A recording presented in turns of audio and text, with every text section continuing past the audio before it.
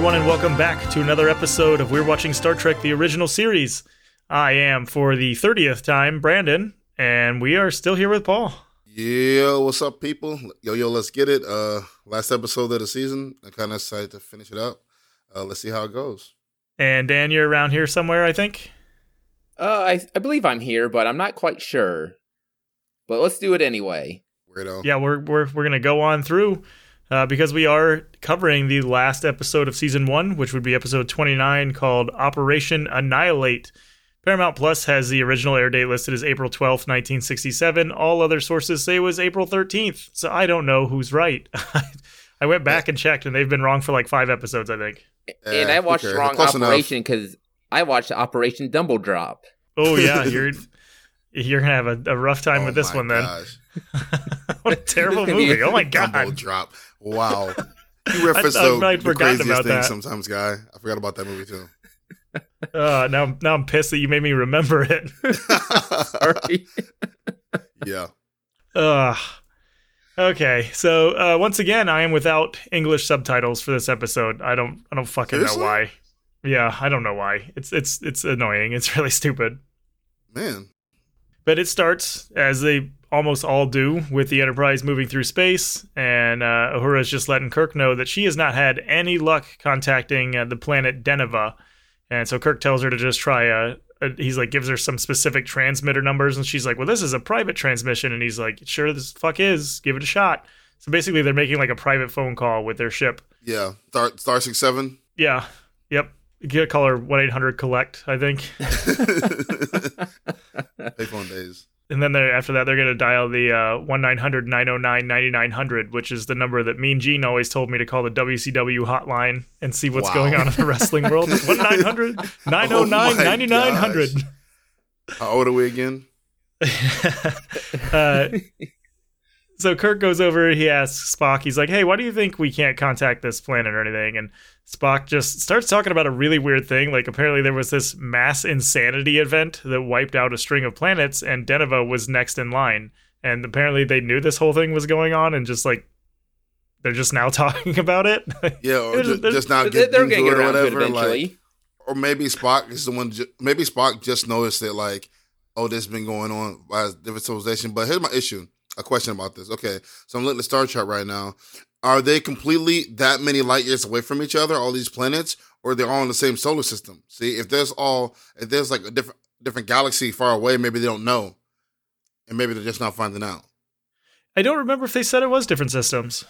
When they were going over the timeline, it went from like 200 to like, 50 to 15 years to like, hey, it's going to happen within the next 5 minutes. Yeah, they're talking about how many years apart it is. So I'm assuming that, 20 years from now, they will forget history and then something going on. So maybe they started putting pieces together after all this time, something's going on. I'm assuming. Right. That's what I kind of thought. Yeah, maybe like they're just looking at the reports and he's just starting to piece that together. Yeah, and I couldn't tell if they were sent there or if they just, Spock figured out so they went some strange, so they go there. I didn't really get that in the whole episode. Maybe I missed it. Yeah, I don't think they ever said specifically why they were we just found out they were going and they couldn't get a hold of them. Yeah, so I don't think they ever said. Yeah, I never watched it again to figure it out. I thought I was like, are they there because Spock discovered something, or are they there because somebody asked for help? Yeah, I think they're just fucking, maybe they happen to be in the neighborhood or something. I don't know. Yeah. But McCoy is there, and he states that there's no medical or scientific cause for what happened on those planets that had the massive insanity event, and that Kirk is like, well, there's obviously at least a definite pattern there. They got a hold of Scotty's acid. Yeah, everybody just, that shit lasts for like 15 years. Just have like a 15-year trip. Going insane. Yeah. And so Sulu pipes up and he informs them that he's picking up a ship that's headed directly into the sun. And so Kirk is like, well, fuck, we got to go stop that. And so he orders them to intercept it at warp factor 8 and try to stop it from burning up in the sun. And he tells Uhura to try to contact it. So Spock takes a look and he says that the ship is just a one-man vessel and that it doesn't seem to be out of control. It really seems to be just kind of beelining it for the sun. And Kirk wants Scotty to use a tractor beam to try to stop it, but it's out of range. And then Uhura actually manages to get a hold of the ship. And Kirk talks to him and asks if they can reverse course to not run into the sun, but they don't get an answer back. He's like, just turn slightly to the right. You'll miss the sun completely. Yeah, just a listing lazily. I guess that would be to the right, not to the left. Yes, because he doesn't know the maneuvers. That's the issue. He doesn't know some maneuvers. He doesn't know some maneuvers. Yep. That guy's got skills. Yeah, yeah. So they're just watching on their screen, and the ship just continues to fly towards the sun as Spock gives the readings for their own outer hull. He's like, "Hey, it's getting a little hot in here," and it's getting increasingly hotter in here. Yeah, I like that. By the way, when Spock was doing that, as they get closer and closer, it kind of keeps you engaged. Like, hey, the closer we get, so you get the information. Like, oh, closer, because the hotter it gets. So, like, we can't save this guy, and you kind of can see why. Right. Yeah, I like all the information they give you in this. I thought it was really cool. I just, once again, I feel bad for like the lower deck people because they're just chilling. They're like, hey, is it getting hotter in here? Like, what's the deal? they just like start they have no idea what's going on. I still haven't watched that. I still haven't watched that show yet. I need to watch it. I know. Oh yeah, yes you do. Yep. I believe season 3 is about to come out for that. By the way, well, it might be past tense when this comes out, but for you, Paul, season 3 is coming up. Yeah, I know. For us in the current time, yeah, it's coming up pretty soon. So yeah, while they're watching on their screen, they hear the pilot of the other ship actually communicate, and he just talks about how he's finally free. But then he burns up into the sun, so he wasn't free for very long. I guess he's free eternally now, though. I guess. Free is free. He's crispy. Yep. Yeah, he's extra free.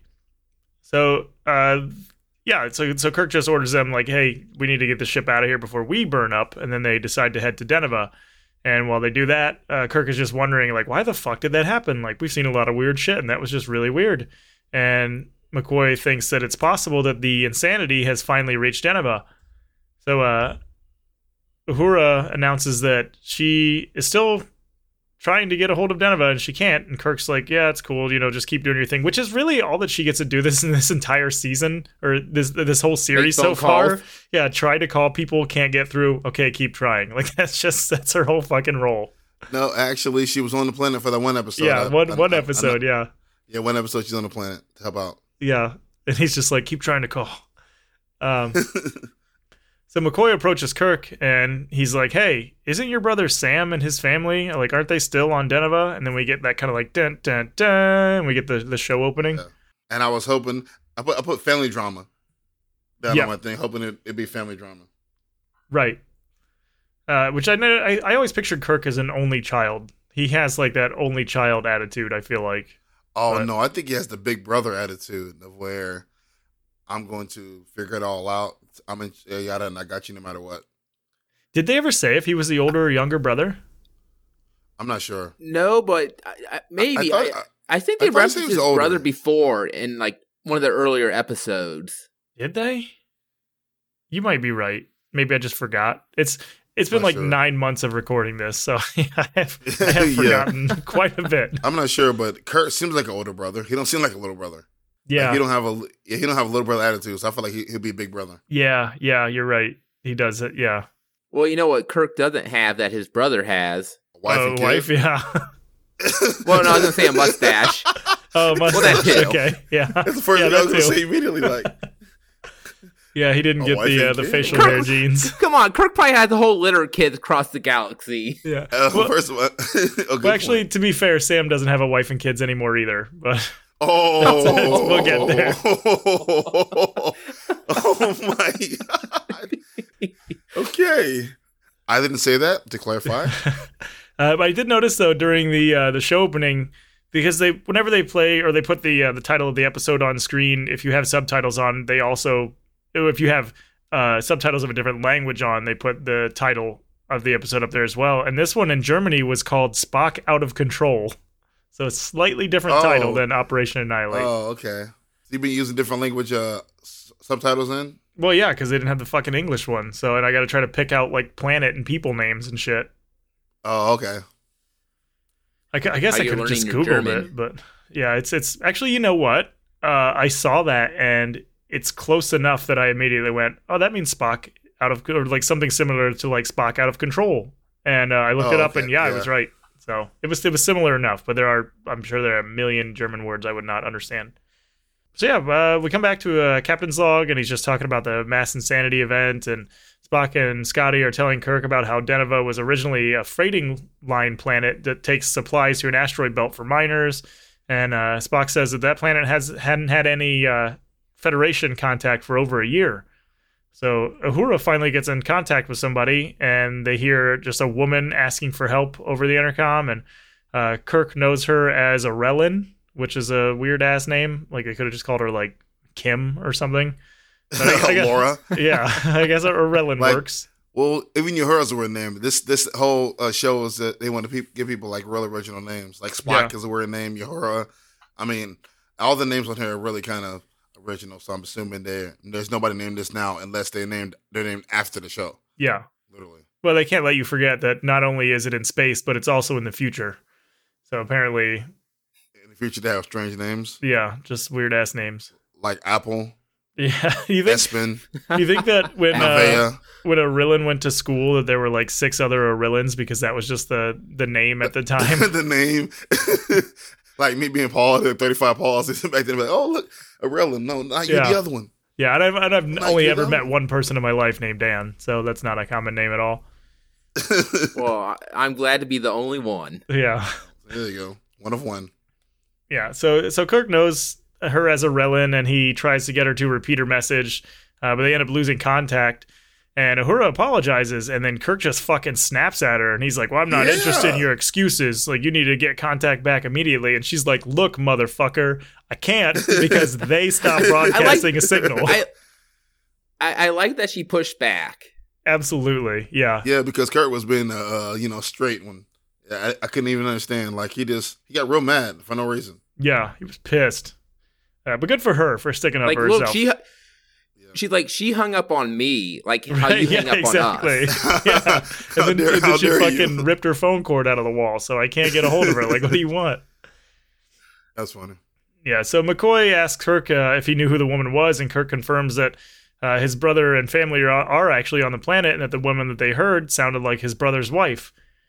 And then we go to a little bit later where Kirk and McCoy and Scotty and a couple other people are getting ready to beam down to the planet, and Spock comes into the transporter room and tells Kirk, hey, Uhura still can't get in contact with anybody. He's like, you want me to smack her around a little bit? And he says that his sensors show that there are humans on the planet, but they are strangely quiet. So Spock joins the group, and then they beam down to the planet. Right here, though, this is the first time I noticed what a yeoman's job is, actually. All the episodes we watched, I always made, like, jokes about yeoman, but they're literally like a court stenographer. They're literally there to record the mission, like what's going on during the mission. Right. So they almost do like a captain's log while they're doing it. Yeah. I kind of didn't notice that. And it's still only a female job, by the way. Only females, attractive females too at that. Well, I've just felt it's really weird that, like, it makes sense that you need somebody there recording that stuff, but they... like, literally anybody can carry that fucking recording device. Do you need, like, a non-combat person to go into a potentially hostile area with you? Yes, that's one of my general questions about it. Now that I'm watching Yeoman more and more, I'm starting to like what they do. Literally, she sits there and records everything going on, and that's kind of it. I don't know. I guess maybe it was a show thing. They thought about maybe this is like diversity. They'll be like, okay, well, we got to have a female on the team somewhere. We can't have all men. Let's come up with a female job. Oh, female job. Oh, secretary. Wait a minute. Secretary next. Oh, like they kind of just, because even though like the show is amazing and it's very wide and like very inviting for different races and different inclusion things like that, at the same time, it does fit a lot of stereotypes in a way on accident because of the times. Right. Yep. So maybe that's why we're never going to see a female captain probably in the show ever. There's no way. Well, it's very rare to see a female in charge situation. I don't think human also kind of takes care of Kirk also. Like, we've seen her, bring him food or coffee, or like, hey, you need to go to your room to get some sleep.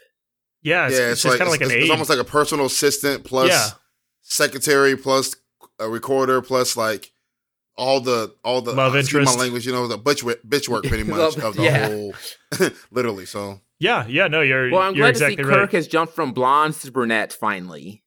Yeah, he diversifies. Yeah, he He like everybody. It's Kirk. Come on now. Yeah. The one thing that I noticed, though, was that when they do beam down to the planet, we get this shot of, like, the transporter console. And I don't think I've mentioned it before, but I fucking love the set pieces in this show because there's so many, like, lights and switches and, like, all these buttons and shit, and not one bit of it is static. Like, it doesn't feel like it's a set piece. It all feels like all of that does something. So, like, I don't think I've given enough praise to the people that designed the set and, like, built that, because for something being in the 60s, like, I bet you could probably walk onto those set pieces today and still think, like, God damn, those are really nice. Yes, that's one of the things. That's one of my season. When I wrap up the season, we do a season wrap up. I'll talk about a lot. Okay. So yeah, they beam down to the planet and they notice, hey, ain't nobody down here. And Kirk notes that the planet's got like 1 million something people on it, and there are 100,000 people at least in the city that they're in, and he just wants to know where the fuck everybody is. And Spock says that they are all in the surrounding buildings. And so Kirk points to one of the buildings. So he's pretty sure his brother either lives or works there. He doesn't say. He's just like, yeah, my brother's there. And they start to head in that direction. But then this group of dudes with batons and different colored jumpsuits just start running at them and yelling shit. And they're just like, hey, get out of here. We don't want to hurt you. Get the fuck out of here. And but we're going to beat you up if you don't leave. Yeah. And so, like, they just start running directly at Kirk and his crew, and Kirk's like, fuck this, fire. And they shoot them and just absolutely fuck them up. Like, just drop those dudes, which was hilarious to see. So after that, Spock notes, he's like, man, their attitude was really inconsistent with their actions. Like, they were telling us to leave and that they don't want to hurt us, and then they're just fucking chasing us with pipes. And again, we come back to Jet Li in the one where he's beating up that cop in the hallway, and he's like, I don't want to hurt you. I don't want to hurt you. I don't want to hurt you. And he's just beating the fuck out of him. I love that This movie, hurts me more than it does you. Yeah, exactly. Then he like bends the shotgun and throws it at the pop machine. But Zabones just starts scanning the people with a scanner, and he notes that even in their unconscious state, they're still being violently stimulated. And then they hear a woman scream. So they're like, all right, let's go over there. And they start running in the direction that the scream came from. And they enter. Shatner does this terrible run, by the way. I hate his run so much. Oh, my God. Yeah, he looks so great. terrible running. Who's They got to fix that. Hopefully season 2 and 3, his run looks a little more authentic. Like, he looks like he's, I don't know. It looks a little awkward. That's all it is. Everybody else looks fine. He looks awkward running. Yeah, Kirk not a big runner. He has other people run for him. He's like, I feel like going for a run. Mr. Sulu, do 5 laps. So yeah, they enter a room. Leg day. Yeah, I mean, God, we all do. Fuck leg day. But they enter a room where 2 people are laying unconscious or presumably unconscious on the floor, and Kirk finds his sister-in-law, Arellen, is screaming about just people like just being there and like a general there. And McKirk's like, well, fuck this. And he just gives her a shot and renders her unconscious. And so Bones and Kirk talk about the people on the floor, or Bones asks Kirk about the people on the floor. And Kirk's like, yep, that one's my brother. He's Sam. And he's fucking dead. So. And this is when I first got pissed off with the whole episode. What a waste of a character. Yeah. Like, why bring his brother without using him for something? Right, because like you could have used this character to really do something and even make his death even more more impactful or something like that. Like, you kind of just do it because like this could have been anybody. They could have been just came to a planet, and it could be anybody on the planet. I didn't feel like it was his brother. You know what I'm saying? Yeah, no connection to him at all. I agree with that. Yeah, no connection to it at all. Yeah, so I'm like, why would you even mention it was his brother? Like, you could have made it anybody, and then it had the same impact that it has now. I would have saved his brother's death for something else, or I would have put it in the episode and, have his brother try to kill him something, and then he had to had to kill his brother or something, or had to stop him, or some kind of interaction, so I can see something about their brotherhood. I know nothing about the brotherhood, so I don't even care about this guy that's dead yet. Yeah, and that's the thing. I thought it'd been more impactful if they would have established like a past continuity with his brother, no childhood story, episodes. no memory, no story to even tell Spock about them growing up. Like, I got nothing for this relationship, so I feel like it's really wasted in this episode, and it's a waste of a character. I mean, the episode itself is something else, but I mean, this particular point of it, I think it's really a waste of a character that you could really use to develop Kirk and the relationship with his brother in a better way. Yeah, like a Agreed. 1 or 2 minute conversation between Kirk and Sam would have. It could have potentially had so much character building for Kirk, like to let you see a side that we haven't seen. And while he's in pain or whatever, or they could have just made if they're going to keep the woman alive, they should have made that the sister, right? And then made his real sister instead of sister-in-law. Because even though people want to say this out in the world, whatever, but in-law impact is way different than actual blood a lot of times, right? Yeah. So he's caring for it the whole episode, but I'm not feeling that kind of connection when he's trying to talk to her or whatever. So I feel like if it's the actual sister, maybe it'd have been like something better too. So I don't know. I know going a small rant here in the middle of it, but I just think this. You're 100% correct. Yeah, you're dead on. A waste of that. Well, there's so much better way to do it. Even the nephew feels wasted in the scene also. Right. Well, yeah, I know. I agree with what you're saying, Paul. Like the whole, like his brother, his wife, and his nephew they don't have that impact that they should. Well, a lot of times he refers to his nephew as his brother's son instead of nephew too. Yeah, he's like, fuck that kid. He does go talk. Yeah, he said my brother's son like multiple times. I'm thinking, dude, that's your nephew. Like because even the term nephew itself implies he's mine. Like brother's son implies it's something else. So like even the words they used in here was like non by like, oh, that's my nephew. Like I didn't feel like he even cared about this kid like that. So like even not saying. Call somebody like, oh, that's my brother's son. No, that's my nephew. That matters too. Yeah. Oh, that's my cousin. Like those little small things, whatever matter. And I feel like this whole part right here, they wasted opportunity to make some kind of connection that felt like he cares. There's no really caring here. So no, small rant. Kirk, go ahead. Go ahead. Fellas. No, even with like Kirk's reaction to it seemed kind of like cold or almost uncaring that his brother just died. Yeah, not a moment of like that's not a tear, not a moment of just.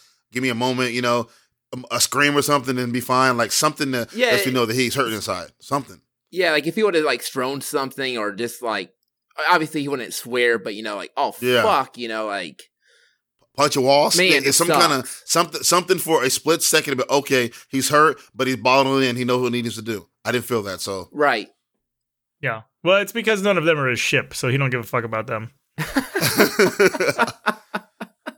He's so used to people dying, like, oh, it's just another day. Yep. Just another corpse with a good mustache. So, but yeah, as we talked about, the other person unconscious on the floor is Peter, his brother's son, and Spock tries to console Kirk for a second, but Kirk just wonders about the they that Orelin was yelling about. He's like, yeah, no, it's cool. I don't give a fuck. I've wanted him dead since the day I was born. He's like, there's a mystery going on, and that's all I care about. Yep, that's it.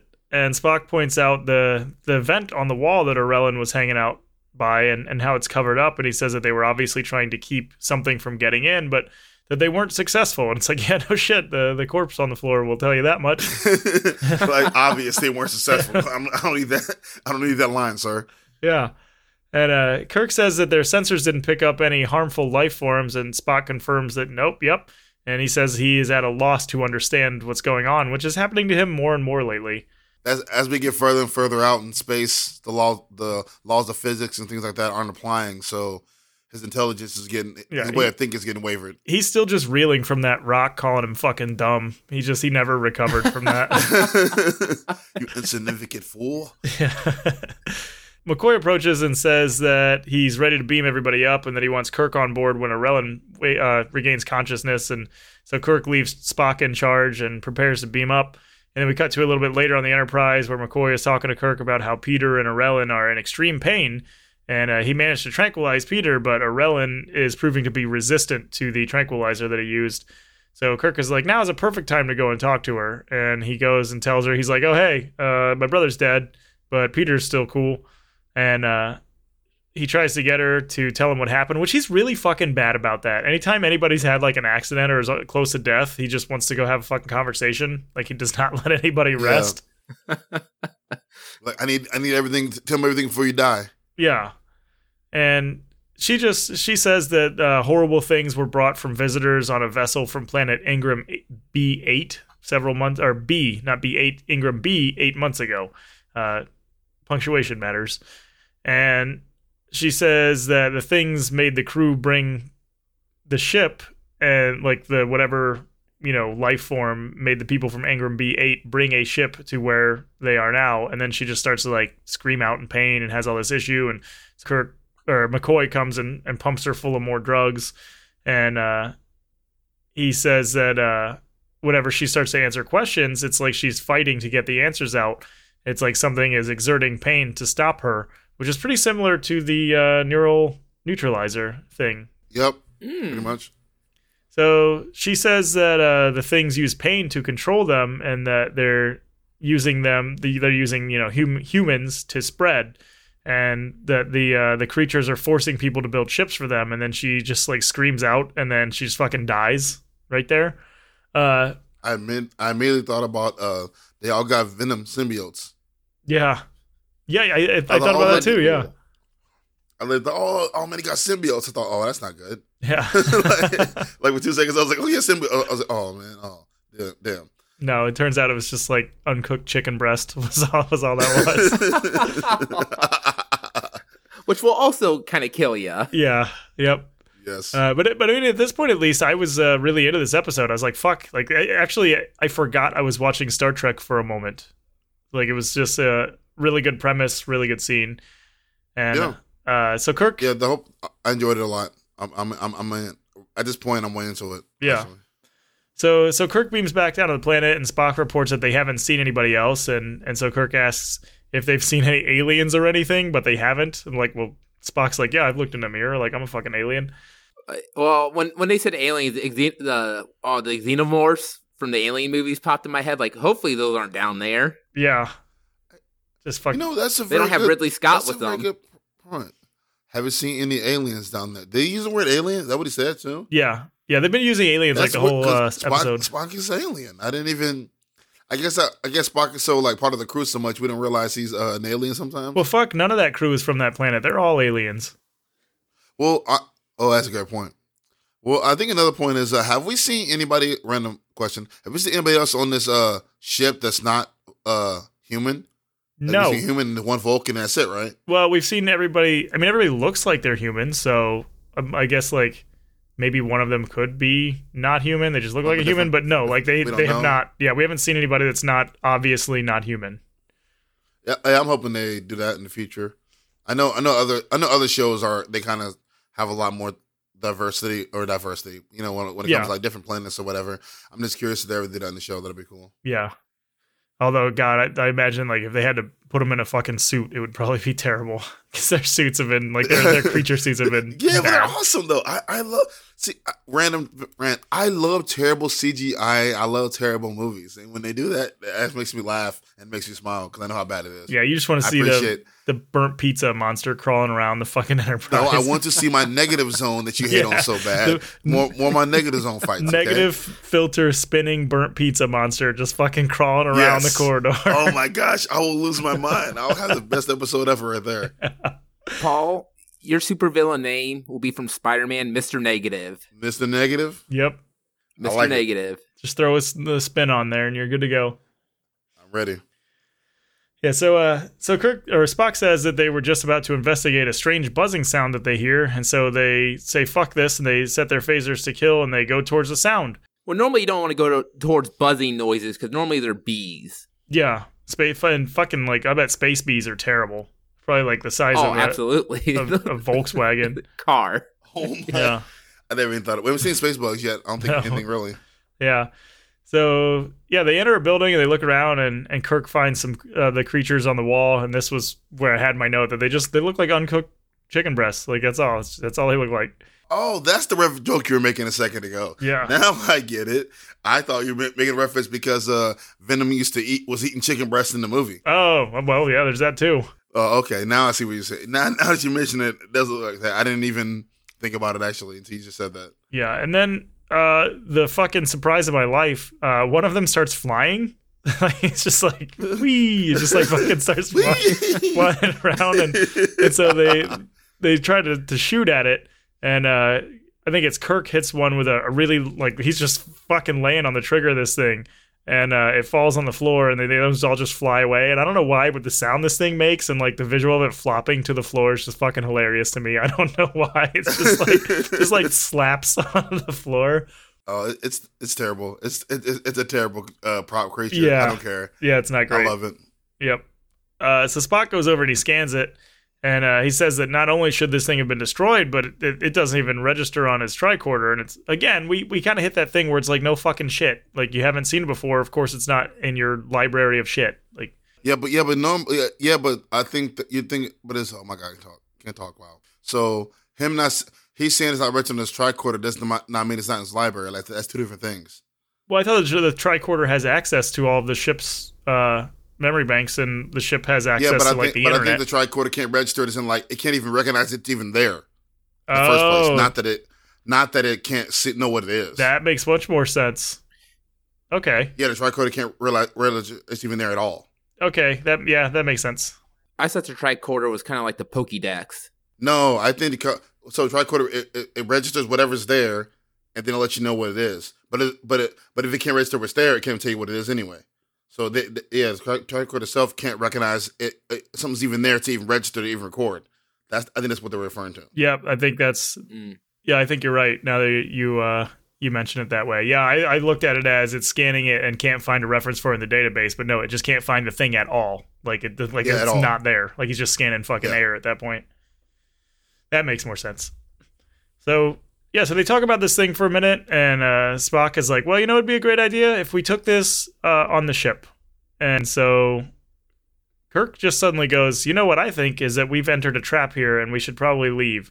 So they turn to leave, and then the one that they shot gets up, and it flies and attaches itself to Spock's back, and he just starts fucking rolling around. He's like, just fucking rolling around. And so Kirk just grabs it with his bare hands and rips it off of Spock's back. And then we go to a commercial break. This is literally Nimoy's, like, one of his favorite acting jobs in this episode for me of the whole season, by the way. I like everything he does in this episode. Even when he acts in pain, even when he acts like he's fighting his own thoughts, like, I think all of it's really clever. Oh yeah, he's solid. He was definitely the star of the episode. Definitely. Yeah. I really appreciate him in this episode. Yep. So yeah, we come back from the commercial. We get a Captain Zog explain the situation, and McCoy is examining a puncture wound on Spock's back aboard the Enterprise. So they actually have him, like, he's on an operating table. And Spock keeps waking up from the anesthetic, and McCoy thinks that something inside of him is fighting the anesthetic. So we get to see Nurse Chapel again, which is cool, and she points out that Spock's readings are really weird, even for him. McCoy is just like, all right, fuck this, we're going to close this wound. And Nurse Chapel doesn't think that's a good idea, but McCoy gets a little pissy, and he's like, yeah, you should close this fucking thing, or find me somebody else who will. So she's like, all right, shit, I guess we'll do that.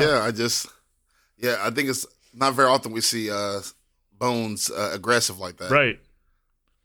But I think because it was like only Captain Kirk or Spock can question his medical decisions without him getting offended. Yeah. Like, if you're not Kirk or Spock, and I'll tell you to do something, either do it or move on. Like, you notice that I kind of noticed that about him. How and he, like, and at the same time, like, he'll take their advice and jokingly say, "Yo, I don't need your advice because it's medical advice," but he'll still listen to their advice, right, and what they say. But everybody else, nah, he don't care about that. Yeah, but here he's like, I'm the one looking in this guy's fucking spine. Like, you don't see what I see, close this shit.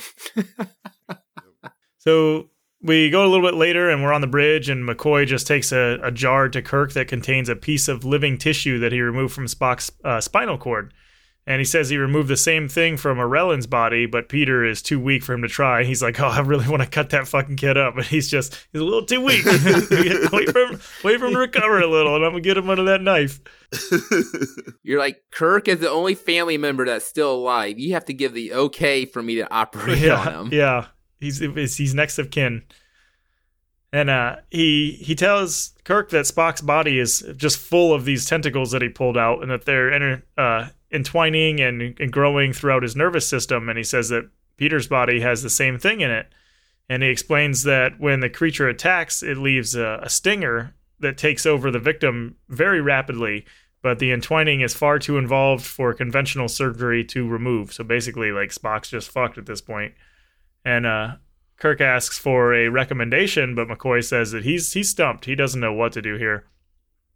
So we go back to the sick bay, and Spock wakes up and just fucking storms off. He's like, well, I don't need to be in here. He just fucking leaves.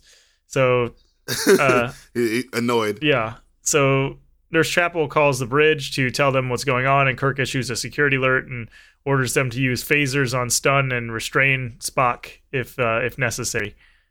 And as he's giving this alert, Spock just fucking bursts into the room and just starts fucking tossing people around like they're nothing, just throwing them across the bridge. Yeah, I'm enjoying every moment of it too. Oh, absolutely. This is what I wanted to see, is like Spock against just normal ass people, and he's just fucking toss them. He's just like a robot.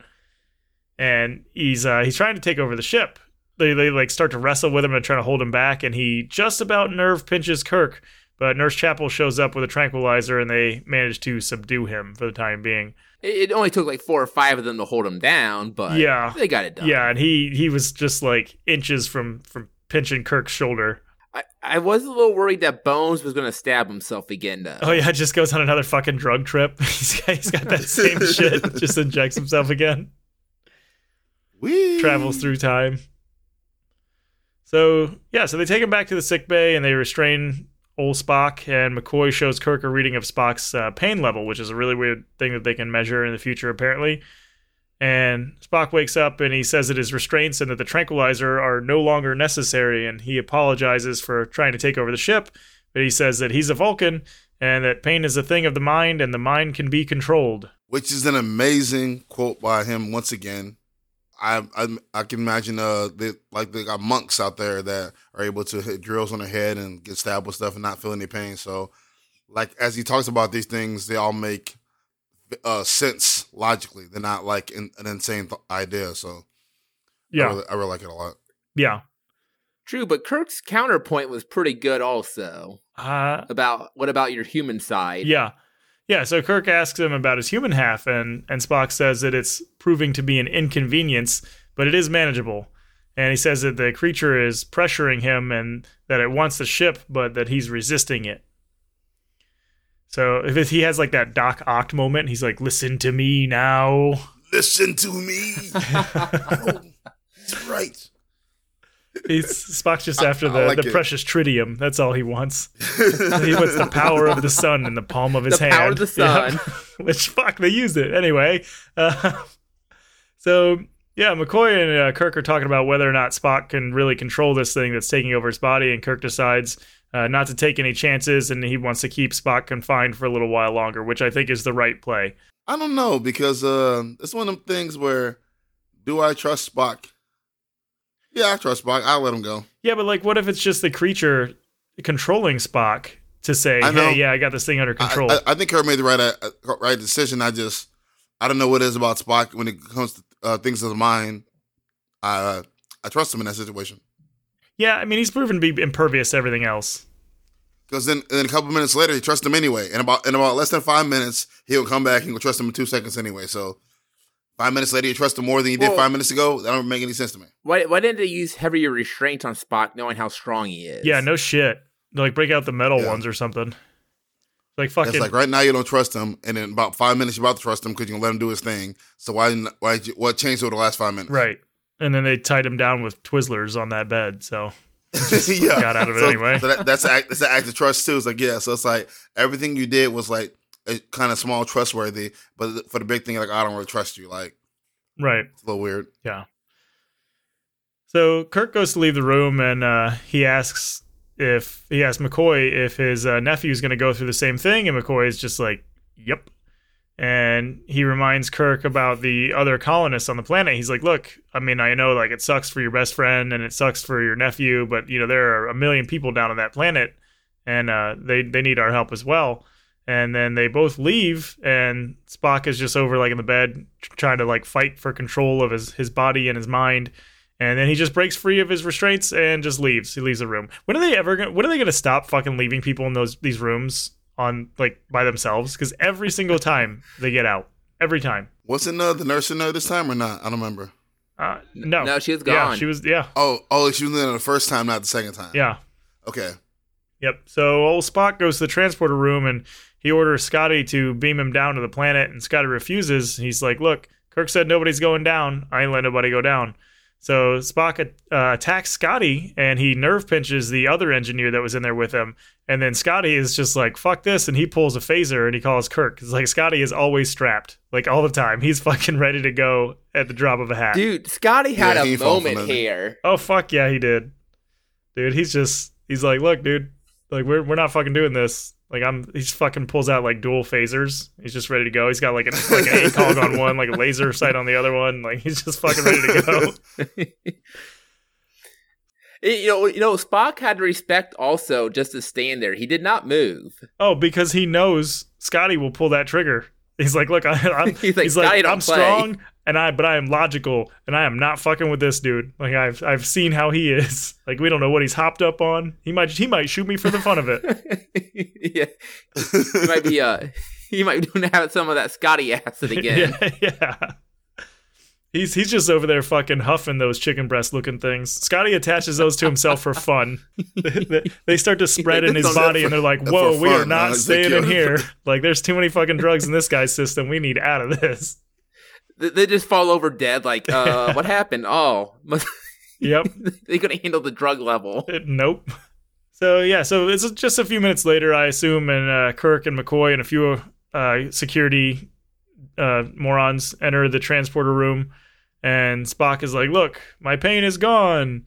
And Scotty says that he decided to hold Spock until Kirk gave the okay to let him leave. And Spock says that one of the creatures has to be captured and analyzed, and he suggests that he should be the one to go because his nervous system is already compromised. And McCoy's like, no, it's not really a good idea, but Kirk decides that it is a good idea, and he's going to let him go down to the planet. And he asks Scotty, he's like, give your phaser to Spock, which is this what you were talking about, Paul, when you're like, he's just going to trust him like 5 minutes later? Yeah. That's probably about to say something. Let me finish that up. Yeah. It's like, it's been 5 minutes, maybe 10 minutes. I mean, and he already, trust you. You talk to him, you trust him right afterwards. So the trust is already there. So there's no reason even not let him go in the first place. I'm not sure how we got here 5 minutes later. Yeah, but I mean, the situation changed slightly. Like, he did bring up a good point that they do have to capture one of these things, and he's already compromised, so it might as well be him. But yeah, at the same time, it's like, again, what if it's just the creature saying the shit and it's just trying to get down to the planet? To get on the planet to get things. Yeah, what if it's trying to bring them up to the ship to capture everybody? Yeah. Yep. Well, one of Kirk's weaknesses is sometimes being too trustworthy. Yeah. Especially to Spock. Yeah. I think if Spock ever betrayed him again, because they did betray him in the one with the Captain Pike one. Yeah. Like, if you ever betrayed him, like, for real, I think it's always harder on Kirk because he trusts him so bad. So I want to see how their friendship develops over the seasons and episodes or whatever, about their trust and how they feel about each other, things like that. If they don't get married by the end of this series, I'm going to be very upset. They're very close. It's the brotherhood. Yeah. So Spock thanks Kirk for trusting him, and then he gets beamed down to the planet. And Kirk and McCoy leave the transporter room, and as they go through the corridor, McCoy argues about Kirk's decision, but Kirk says that, look, they both know that they both know that Spock is the logical man for the job, and really McCoy can't argue with that. So we go down to the planet, and Spock is walking around, and he gets jumped by this dude wielding like some kind of pipe with like a big circle on the end of it. And the guy like smacks Spock's hand, and so Spock loses his phaser. And then we go to a commercial break, and we come back, and the two are still just standing where they were. And so Spock just ducks the guy swings at him with a pipe, and Spock ducks it and uses the nerve pinch on the guy. So it was not really all that suspenseful to begin with. Very, very, very odd place to cut, by the way. Yeah, it was really weird. Very, very odd. Like, particularly for a show that does leave you hanging with a cliffhanger. Yeah. That's not very cliffhanger-y. Yeah, no, they come back and the guy just gets his ass kicked. Like you didn't think that wasn't going to happen to begin with. Yeah, so it's just very, very weird, honestly. Yeah. I kind of wanted to see Spock lose his shit and just like start going all Batman style on the dude's face. Oh, dude, I bet he rips limbs off. I think they missed opportunity here too for that too, where like the creature controlling Spock or whatever.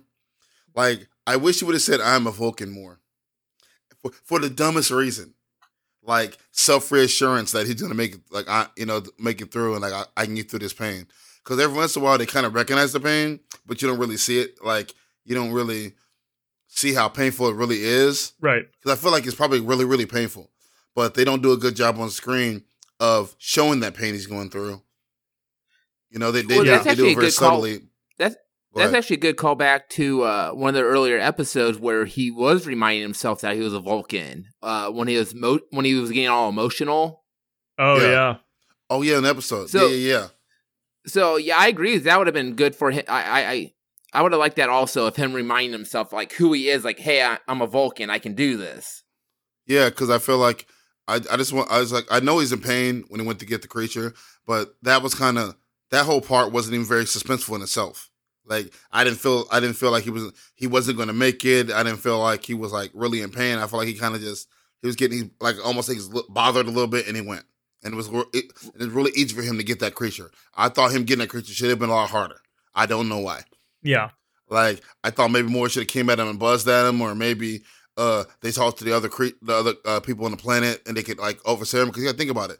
They're going to establish in a second or two that they're all linked. They're all part of a link of one creature, right? Yeah. So why can't said link understand what the other people are doing? So why aren't they able to talk to each other and see what Spock is doing? Oh, he's going to get one of us to study, because they're saying that they're part of a whole organism and they're communicating. That's how they work. So I can understand why they couldn't. I'm not sure how to communicate. Why they couldn't communicate that they were in danger and that Spock was coming to get them while Spock has one of the creatures inside of him. Because they only have 50 minutes and the good guys need to win. I know it is me being deep how I get in things, but I just thought that it was kind of. I thought they like missed like little loopholes here and there in the way they were making his creatures, right, or whatever. Well, they had like a hive mind, so that's actually a fair point. Because when they first landed on the planet, the four guys that were going to attack them were all on the same page. Right. Yeah. Yeah. So I thought that once Spock is infected, why can't they have all his memories and all his stuff that was in his head to be able to understand how the other side works or whatever? I don't know. I just me being me. Yeah. So yeah, he's just feeling the effects of the parasite, and he goes over and picks up his phaser and continues on his mission. So there was really no reason why they even should have had him get his phaser knocked away to begin with. And he goes back to where they were first attacked and finds more of the chicken breasts there. And he shoots one of them with his phaser, and they make this like ridiculous fucking sound too. Like it's just like a squeal. And he grabs it with this tool. It's weird, like clear claw. It puts it in a toolbox. You know, yeah, with no gloves that's what it on. says in my note, Dad. He puts it in his toolbox that he brought. Yeah, regular toolbox and a plastic clamp. Yep. Okay. Which, I mean, honestly, do you need much more than a toolbox? Because it has a little lock thing, and what's that thing going to do about it? I have no idea. I don't know. Maybe, who knows? Can the creature breathe inside there? Right. I don't know. It was just funny how it's like dated. That's one of them dated references to toolbox. I find it funny. It's the future. They should have something a little bit better than a toolbox. Yeah, like a Tupperware container with a snap-on lid or something. I might have been able to accept that if it clicked closing. Yeah, that might have been Put it better. in a fucking Ziploc bag. Just anything, really. Since this is a science experiment, put it in a Tupperware container. Wouldn't sound that crazy. Yeah. Yep. So yeah, after he puts it in the toolbox, we cut to a little bit later, and we're back on the Enterprise, and Kirk and Bones, they join Spock in a lab, and Spock tells them that the creature, this is where we find out that it's only basically a single cell, and that it resembles a huge individual brain cell. And so Kirk is like, oh, that must mean that like it's just one cell of a larger creature, which is a great fucking concept. Like, that's an awesome idea. I don't think I've ever heard that anywhere else. I have, but that's more like dated. Okay. It's more recent stuff like that. So like, I assumed that when this came out, probably was the first really cool idea like that. Yeah. Well, I mean, I guess I took it more as like, it's not so much as a hive mind thing, but that they're all like, if they all form together, they would just make like a big fucking brain. Like, they're not an individual thing at all. Like, it's one piece broken up into a bunch of different pieces. But yeah, I guess it could also be a hive mind thing. Okay. I get what you're saying. Yeah, because right here, Spock talks about how it's still part of the whole creature, despite not being physically connected to it. So like, it's not that it's all separate things that all communicate with each other. It's it's literally a single piece of another creature, and like if they were all to get back together, they'd broken into a bunch of parts, spread out, and then they're like they may come back together. They're like Power Ranger Zords, and how like they all get together as the one big one, but then when they spread out, well, I guess it's not like that at all because they're still separate when they spread apart. So it's a very, very bad example. But anyway, so Kirk he's fixated on this the ship that flew into the sun, and he thinks that maybe that could hold the answer to their problem. And so we cut again, and a little bit later, McCoy and Nurse Chapel are looking at their captive creature, and Kirk walks in, and McCoy says that he's tried various temperatures and radiation, stuff that would turn Spock and Peter into ash, but the creature still is just not dying. And Kirk is very upset with these results, and he goes on this rant about how they have like all these different science labs, and they need to figure this shit out. And he says that they can't let it spread beyond the colony, even if it means destroying 1 million people there. And then we go to another commercial break, which was like seriously 2 minutes from the last one. Well, Kirk has a fair point, but also, how long have they been working on this problem? A whole 10 minutes? Like, right. Give them a sec to figure it out. Yeah. I assumed it was a lot long. I assumed it was a pretty long gap because I could tell by the little edit. I just thought, but I thought that if they did a captain's log, something like that, give you an idea for how long it's been. At the same time, I didn't even consider Kirk destroying the planet until this moment. Yeah. I didn't even think about it. I was like, oh, yeah, I guess technically, destroy this whole entire planet. Stop the spread. Yeah. Man, but that would have been hardcore if they would have just blown up the planet just to save the whole the whole galaxy. They started the whole planet? Yeah. They're like, hey, Peter, we're going to send you back home for a minute, and then just like beam him back down to the planet, just fucking wreck it. Remember that toy you like? Yeah. Don't worry. I thought it was weird that they had a commercial, like 2 commercial breaks almost back to back. Like I don't even think there was 5 minutes of show between those commercial breaks. That was really weird. Very weird. Yeah. I understand what you're saying. There's a very bunch of odd edits in this one. Yeah. But we come back from the commercial break with a captain's log. Kirk just recapping current dilemma that he has, and the main crew are having a meeting where they talk about basically weighing killing the entire colony versus trying to figure this out. And Spock agrees that it is a logical conclusion to kill everybody on that planet, even though it means that he will need to be killed as well. And McCoy obviously doesn't agree with that, but Kirk is like, look, like I don't want to do that. I want to figure this out, but you guys can't. He's like, there has to be a third option. Like there has to be something that we can figure out here. Which I'm glad Kirk. I'm glad Kirk just didn't be like, all right, I'm gonna commit mass genocide, even though Spock's on board with it. Right? Yeah, he knows it's just like this, the very, very last option. Yeah, Kirk didn't make a decision like that. It'd be the last line of the episode, literally. Yeah, he'd be like, that episode would end, and it would be episode end right there. Yeah, that'd be impactful. Yeah, that would be a really good ending to an episode. Yeah. So, a little bit later, Spock and McCoy enter Kirk's office and tell him that they still don't have a solution. They cannot figure out any way to kill this thing. And Spock requests permission to beam down to the planet and to take Peter down there with him, because he's like, fuck it, we might as well just go die. And Kirk denies his request. And so Spock's like, please let me go. I really want to die. I fucking hate it here. And he says he doesn't know how much longer. I can't take you humans anymore. Yeah, I'm tired of this shit. It's the same thing every fucking week with you guys. And he says that he doesn't know how much longer he can hold out against the pain.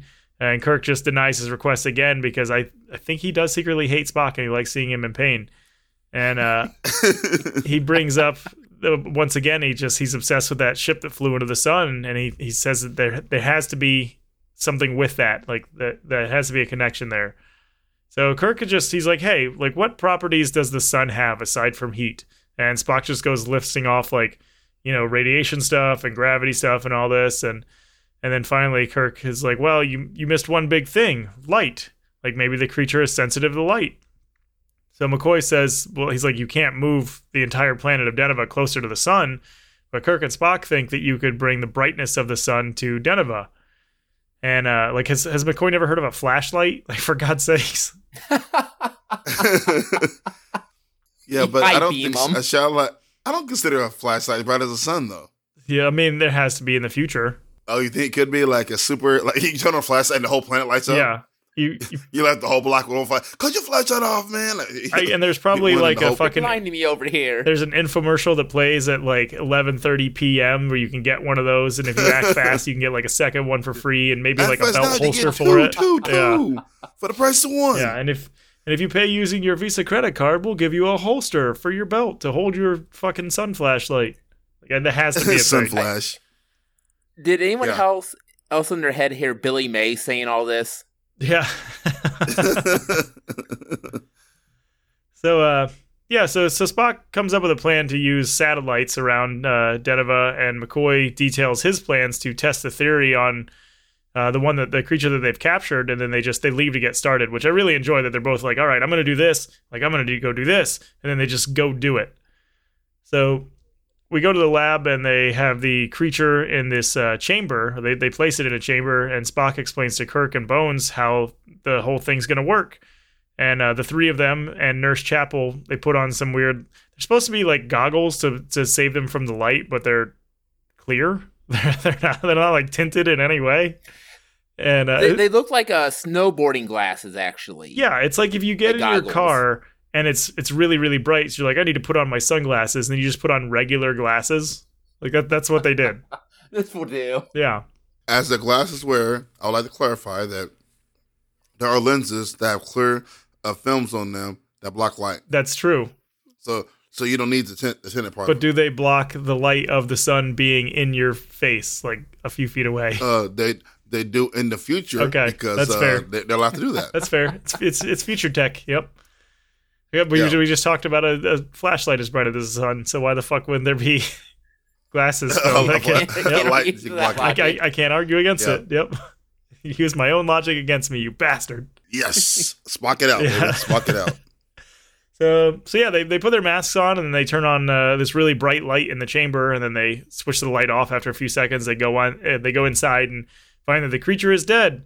And McCoy's fucking pumped about it, but Kirk is like, well, all right, how are we going to use this on people on the planet? And he thinks they need to try it on someone that's already infected. So of course Spock volunteers, and McCoy offers to rig up a pair of goggles for him so that he doesn't go blind from the light, and Spock refuses because the people on the planet don't have that option. So he wants it to be the same for him right here, which makes a lot of sense, by the way. Yeah, that's very fair. Like logically, it makes sense. Like, I wouldn't have thought about it until you said it. I was like, oh, okay, cool. Yeah. So they all agree with this, and Spock goes and gets in the chamber, and McCoy and... What? Hold on. My issue with what they're about to do, they're not even going to give it 5 minutes to think about, what happened when they tried it on the piece of chicken looking alien. Yeah, I have a few issues with this that I'll get to when my notes come up. But yes, you're 100% correct. Like you're right where I am on that. So like... McCoy and Kirk close the chamber door, and they put their goggles on, and McCoy notices that Kirk is pretty worried about what's about to happen, and he tries to comfort him by telling him that he's like, it's all right, like Spock is the best first officer in the fleet, he's going to be fine. And so Kirk tells him to go ahead and proceed, and they switch on the lights, which poor Spock in there has no clue it's about to happen. Like, they don't give him a fucking countdown, no warning or nothing. They just flip on the fucking lights. Yeah, but it's also weird that why are they wearing glasses, and then why is the light outside, right, along with the light inside the damn thing? Like, why would it? Yeah, why wouldn't they cover that so none of the light gets out and you don't have to wear the glasses? Yeah, why would you even? It's like it got bright outside and inside. I'm a little confused there. It doesn't make any sense to me personally. It's like, why is the light outside shining as bright as the sun? We only need the light in the inside of that damn room to do that. Right? Yeah, that's a good question. But after a few seconds, they turn the machine off and they open the door, and they find out that Spock is okay. And he says that he's free of the creature and that he's also free of the pain. And he gets up and walks out of the room, and he just like bumps into this table, and he's like, well, shit, I'm also free of my eyesight because I am fucking blind. But yeah, I mean, that's the first thing I would have said. I was like, yo, right. So small issue here, guys. I'm feeling okay, but I can't see shit. Like, that's really, I said, yo, I can't see. a little blind here. Yeah, I can't see. Like, what? I'm curious, but I can't see. Like, I'd have been a little more, a little more upset. I wouldn't have tried to walk out of the fucking room, that's for sure. Yeah. like my eyes ain't working. Like I don't know. It's funny. Yeah, but I figured he just got Daredevil's powers and he was able to see anyway. Oh yeah, yep. It sees everything through like sound waves. Also, well, he's got the ears to to make that work. That's true. He does. Echolocation. Yeah. One thing about Spock though, also, I'm being a little over about him not saying nothing, but I feel he wouldn't panic though. He would be like, "Okay, I'm blind now. Deal with it." Right, and he very calmly, he's just like, "Yeah, that's a fair trade. It's like creature's gone, but I can't see anything, and that seems fair." Yeah, he was okay with that. Yeah, so like, I was very Spock to be like, "Oh, I'm blind, but give me 5 minutes, I'll figure it out. Yeah, and then Dan, here's where we both had this issue: is that then Nurse Chapel walks in and hands Bones the test results from their test on the creature. And Bones is like, well, shit, we didn't need to use the full spectrum of light. Only one type of light was needed. And why wouldn't they wait 5 minutes? 5 minutes. Yeah.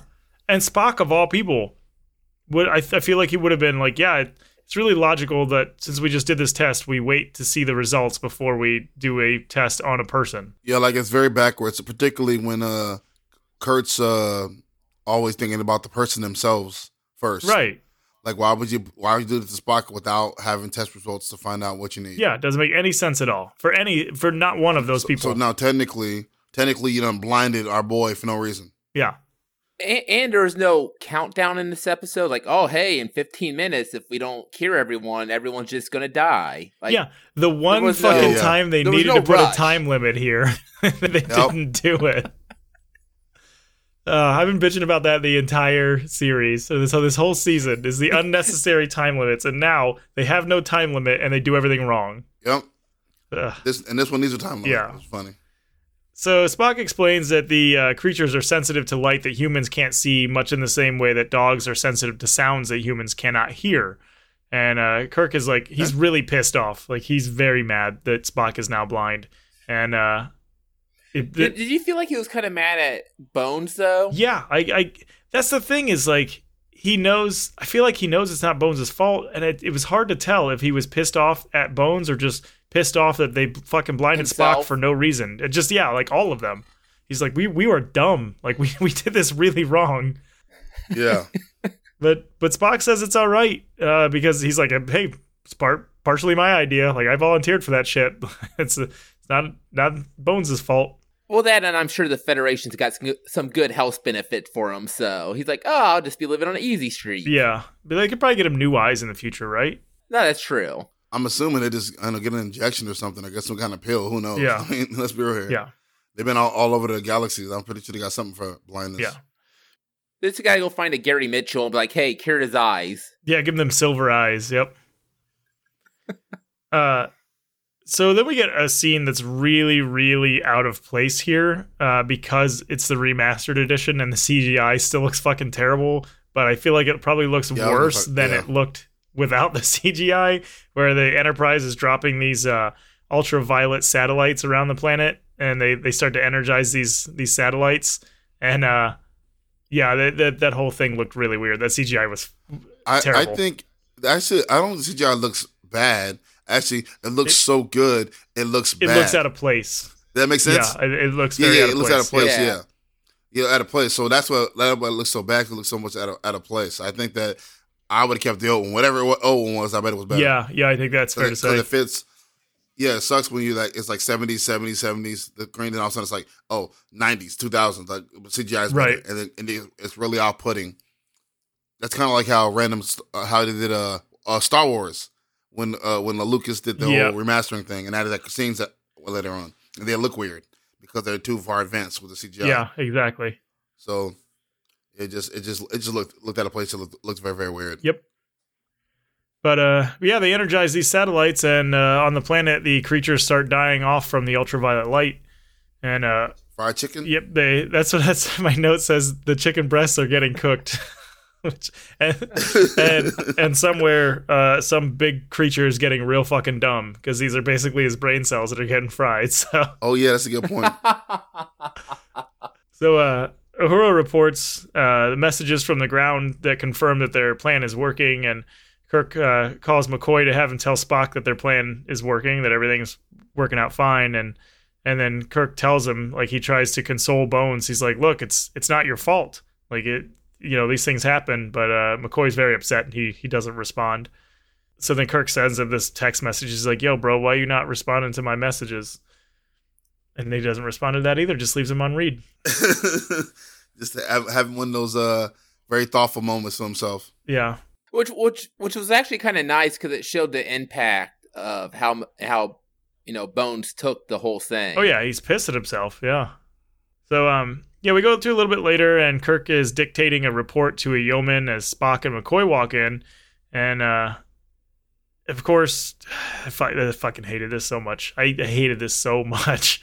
McCoy explains that since Spock's optics aren't the same as a human, the blindness was only temporary, and Spock is like, yeah, due to the brightness of the Vulcan sun, we've developed an inner eyelid which acts as a shield against high-intensity light, and he explains this as kind of like involuntary instinctive reflex, and I'm just like, a fucking course, dude. Like, they could have had... They could have had an entire fucking episode about trying to do something to get Spock's sight back.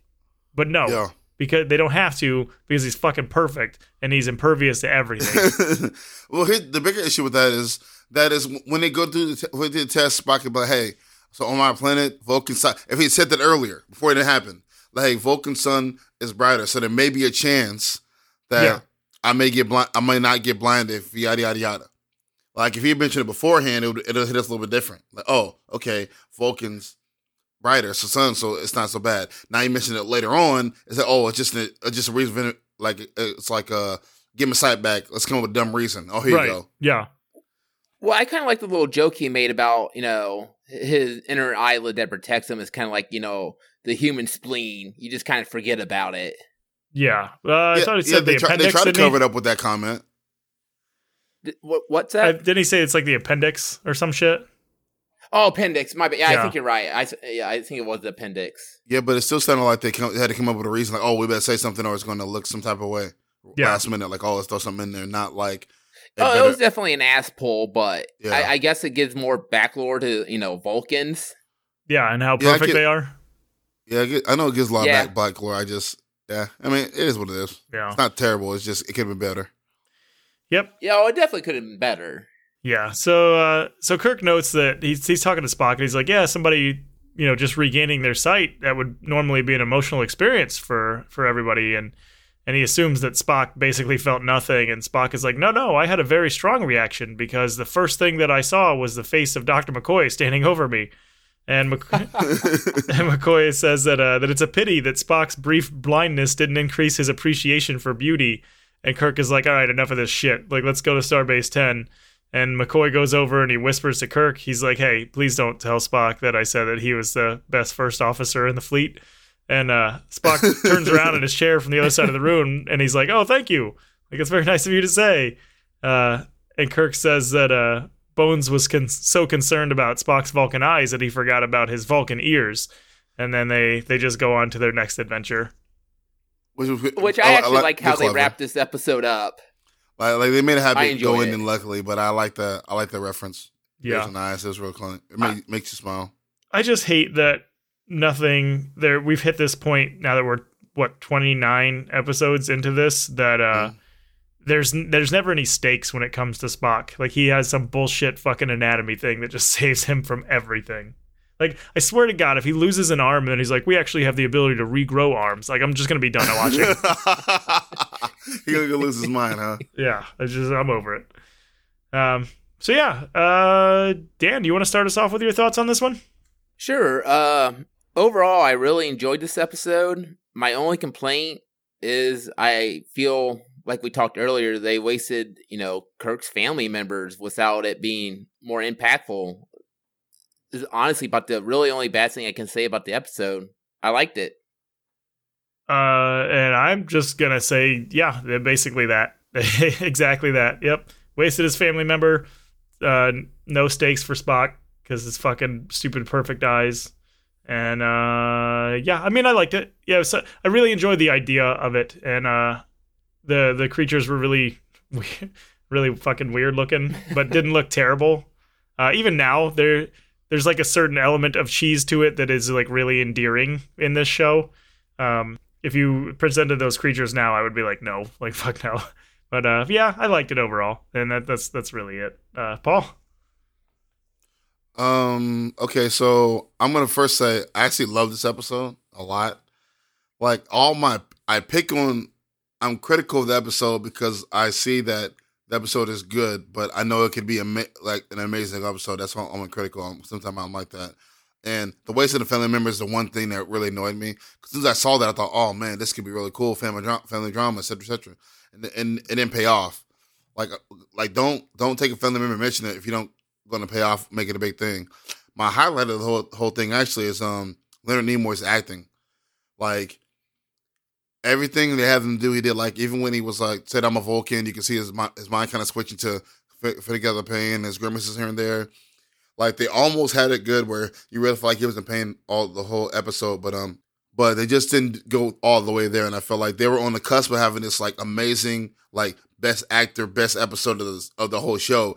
If they just could have made the small things references a little better in a way. And, I liked it. It's good. I'm enjoying it. I mean, great, okay way to end the season. Not great, but like, I think we're spoiled nowadays because a lot of times our season-ending episodes are cliffhangers to the next season. Right. And so we're sitting there waiting for 6 months the next year when next season comes out. So it's very interesting to watch a show that the end of the episode is just done. Like it's very interesting to see that. Yeah, like no fanfare, nothing big and crazy. Like it's just another episode. Yeah, not like because like Spock, if they would end that with Spock blind. That would have been fucking amazing. Okay. That would have been a good cliffhanger. That would have been awesome. Spock's blind at the end, and then season 2, episode 1, we're trying to find out how can we get Spock's eyes back. Yeah, so, some two-part season 2 premiere. They're going to some remote planet, going to Vulcan planet, whatever, to try to figure out how to get his eyes back, and et cetera, et cetera. I mean, that's a big whole grandiose thing, but right. I think they have, but that's not really what they did back then. So. Yeah, but I would have been in favor of that, though. I think it would have been fantastic. I do got one question, though. What happened to Kirk's nephew? I assume they cleared him. Or not cleared him. I assume obviously they probably cleared him, but his mom and dad are dead. Oh, yeah. So I'm glad you brought it up, Dan, because I forgot to write him down about. They didn't mention him anymore either. That's what I'm saying. Like that's my issue with the episode. All this really cool stuff, but. They really dropped the ball on some things that I feel like are important. But it's not Kirk's nephew. It's his son's or his brother's son. So no big deal. His brother's son, yeah. No big deal. My brother's. The way you said that, I was shocked, bro. I can't believe you said. I was like, did he really say him? I rewinded like twice. I mean, no, who did not see my? Who says that? Yeah, he's like, it's okay. We'll just drop him off with my brother's mom, and then just call it a day. Yeah, my brother's mom. Yeah, I've never in my entire life. In life and anywhere, heard anybody refer to their nephew as their brother's son. It's always nephew or niece or whatever. It's not, oh, yeah, that's my sister. Like, no, it's that's my nephew. That's what, makes it very, very impersonal. So, I don't know. But anyway, I liked it. Overall, I liked it. Let's clarify that. I'm just being picky. All right. Well, that does it for season 1. It's been a very, very long journey to get to this point. And it was fun. What we're going to do next week is we're going to do just kind of an end of the season, just kind of quick episode. So we're not going to do a full episode. We're just going to talk about, favorites, least favorites, what we'd like to see, going forward. And then we're going to talk about just some stuff with the future of the podcast going forward, like just what we're doing there. So, yeah, as always, it's, Twitter at WWST_podcast, Gmail at WWSTpod.com, or gmail.com. And, so we'll catch you guys on our kind of end of the season wrap up here. Once again, thank you guys for listening, sticking with us through all this stuff. And, we'll see you on the next episode. Be well. Later.